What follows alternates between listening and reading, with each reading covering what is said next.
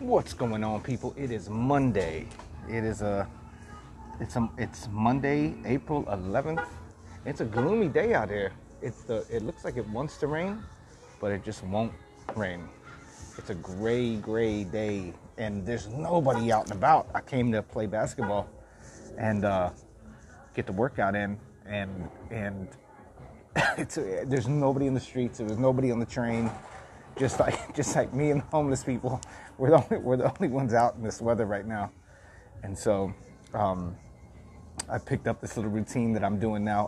When I'm done playing ball, I come having a mica here at Antigua, sit in the back by myself, and it's not until I'm about to record that I start hearing everything around me, like the music behind me, the train over there. Like I'm sitting here just looking at my phone, blocking out the world, and then when it's getting time to do this, my attention finds everything else. I think that's that ADHD. I'm thinking more and more about that ADHD thing with friends of mine that are taking Adderall. I have a buddy of mine who, I think I told this story before. He's like 50 something, and he started taking Adderall to focus more, to be more focused at work, and it's working for him because you're not thinking about so many other things. But it was I'm just coming on here, keeping it going. I'm just gonna keep it rolling. I didn't record this weekend. It was a tough weekend. I got really lazy. I got really like in my head. What started happening as I started having those weird conversations again. Well, here's what really ended up happening. I had felt like the veil of depression had left. Right. I didn't feel. Going into the weekend, I didn't feel bad anymore about things. I didn't feel bad about my life. I started to realize the conversation I was having about loss and loser, saying loser a lot. Like I lost this, I didn't do this, I lost this. I would say things like, I lost, I didn't have that. I lost in moments and times with family. I lost in relationships. I lost in business ventures. I lost at being the kind of father I wanted to. I lost at being the son that I wanted to be and providing for family. I lost at all these things. And I was like, oh, and so the loser, I was like, wow, though that conversation, it's funny because I heard that voice and I was like, shut up, dog. I was like, just shut it off. Fuck that. No more of that. No more of that talk. And it happened maybe like on a Thursday, I think.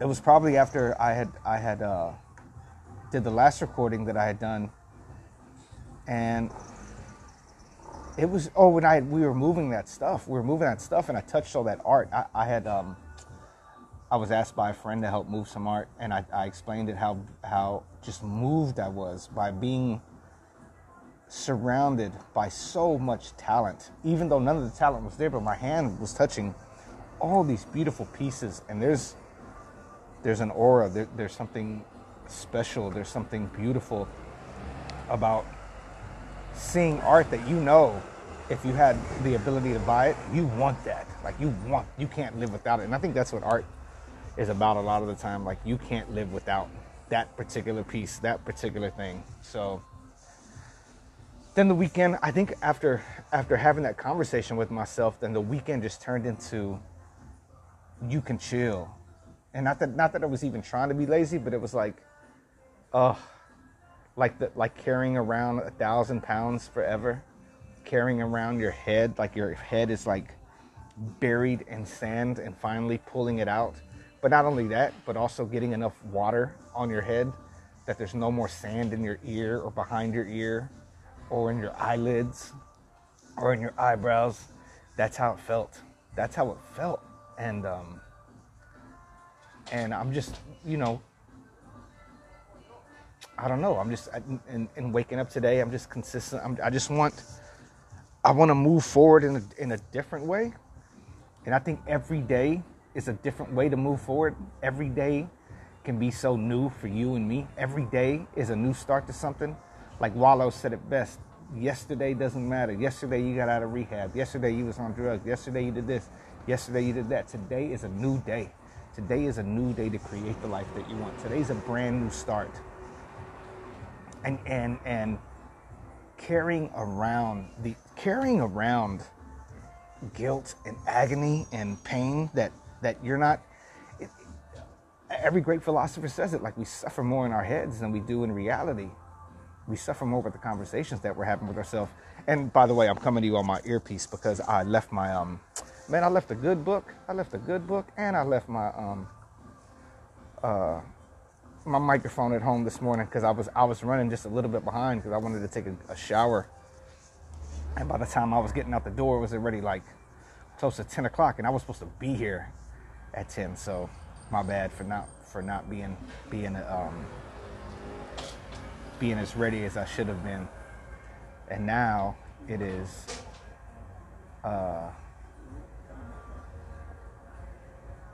now just the wind's picking up. I got distracted because I saw a guy on a scooter out here, and man, I miss having a scooter.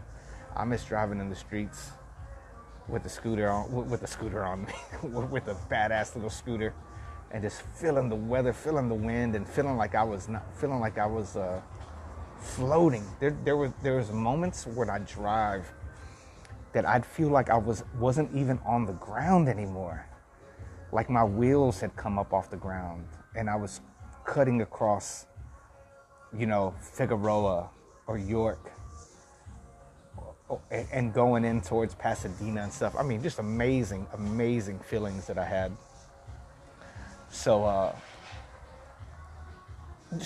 think with what's going on with what's going on in the world and the shift of everything, I think there's really, the world isn't as scared.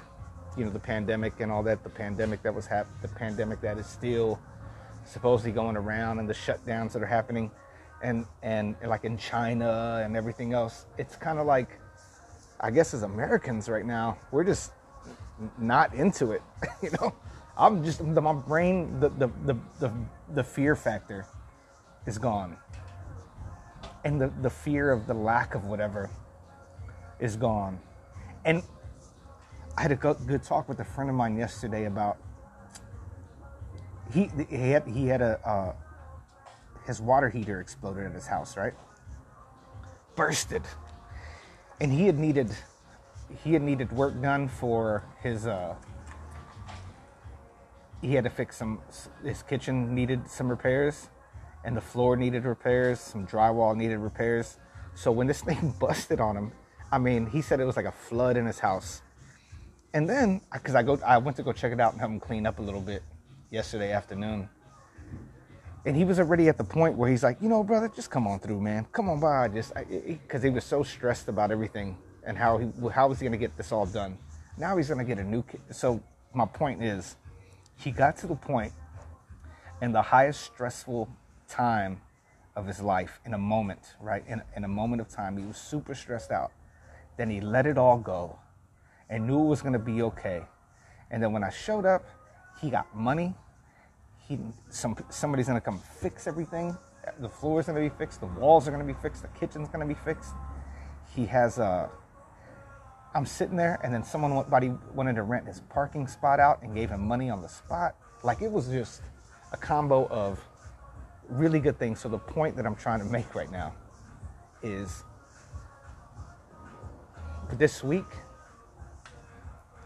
let go of the expectations that you have. Go after the goals you want, but let go of the expectations that you have in life, or what's supposed to happen, or how it's supposed to happen, or how it's supposed to be. Because I thought things were going to be completely different in my life. I had a vision of how things were going to be, and nothing worked out. Not even close to what I thought. But I never thought I'd travel. I never thought I'd go to Venezuela. I never thought I'd go to Ireland. I never thought I'd travel in Mexico. I never thought I'd do a bunch of things that I never thought I would do any of those things compared to what I thought I would be doing. So today, I'm going to work on letting go of the expectation of how I'm supposed to be or where I'm supposed to be, because I'm going to get present in the moment and be present in the moment and let go of the worry of the things that are going on around me. Let go of the worry of things that are happening around me. And you should try that too, because that's when it all goes down. That's when it's all beautiful, when you let go. And then everything else happens that's supposed to happen for you. So trust the process. Trust the process at all times. And watch the great things happen to you. All right, y'all. I'm going to let you go on this one, because I'm now just getting distracted looking at everybody walking around here. And I will holler at y'all later on. Take care of yourself. See, there goes that scooter again. Whoa, my arms start shivering. Like, I'm like, oh, I can't wait to get back on the road like that. And my buddy bought an electric bike for $1,400. That's amazing. It's like a motorcycle. He basically bought a little electric motorcycle. It's a big old bike. Man, I thought that thing was cooler than ever, bro.